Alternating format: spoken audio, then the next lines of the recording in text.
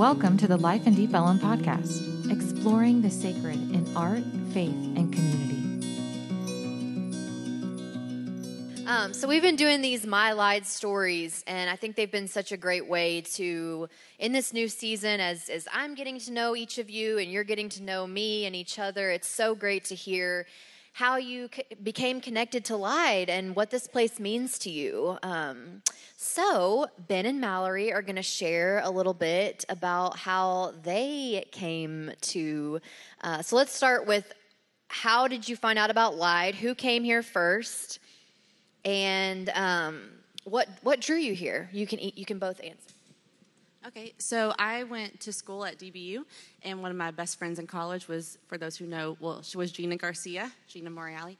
And so I had come off and on through college just to see her, if she did a thing or whatever, or come bring her yogurt when she worked at the front desk.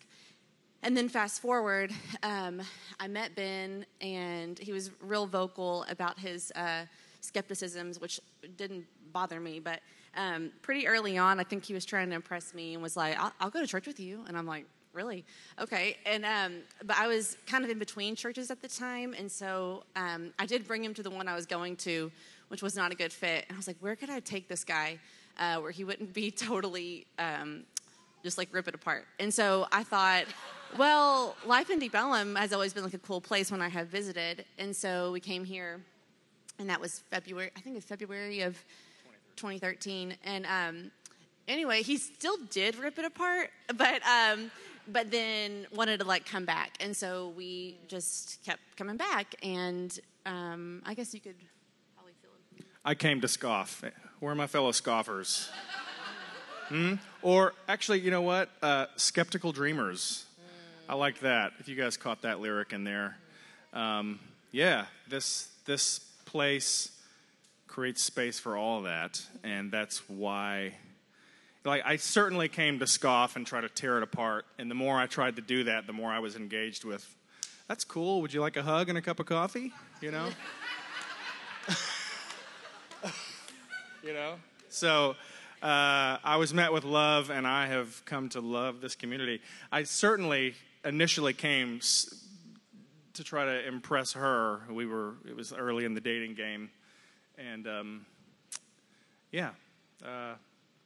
I think I'm still trying to impress you. Is it working yet? Well, I think also you mentioning about you doing 12-step here, that was another, level of engagement. Yeah, so, You take this. Gosh, I could just talk forever about myself. Yeah, I got sober here in 2014 after 8 years of being. Thank you very much. Thank you. Yeah, there was a 12-step meeting that started here in August of 2014, which coincides directly with my initial sobriety date, and so that definitely was another thing that tethered me to the community. But then just actually, this guy over here had a lot to do with it too. I would help Aaron put away the chairs. It was well, if I'm going to be here, I might as well participate in something. And golly, putting chairs away kept me quite sane and engaged with this community. And I met more and more people, and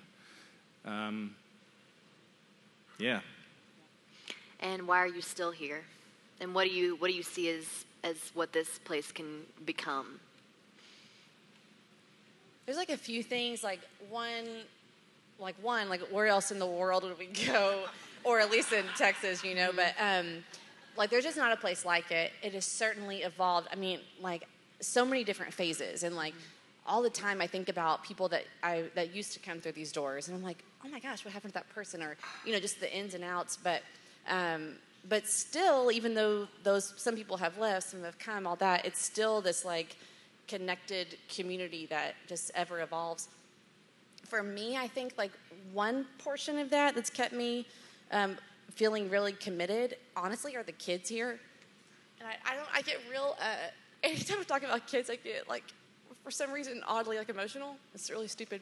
But it's not stupid. I just really, every baby dedication we've had here, I cry at every single one of them. I don't know why, but like when we say like we are committed, I take that super seriously.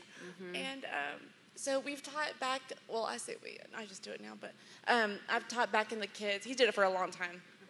But for, I don't know, almost since the beginning, we kind of got suckered into it, honestly. So when Courtney Cleveland at the time was the children's pastor, and she was like, can you come sub on December? I'm like, okay. And then I was in the rotation, and it's been, now it's 20, that was the first year we were here. But anyway, but like that was for like the 2 and 3 year olds at the time, and then now it's like all the way up to 5-year-olds. And I've seen so many kids like come through that, and I've cared about them like so deeply, like little big Maddox back there walking in the door.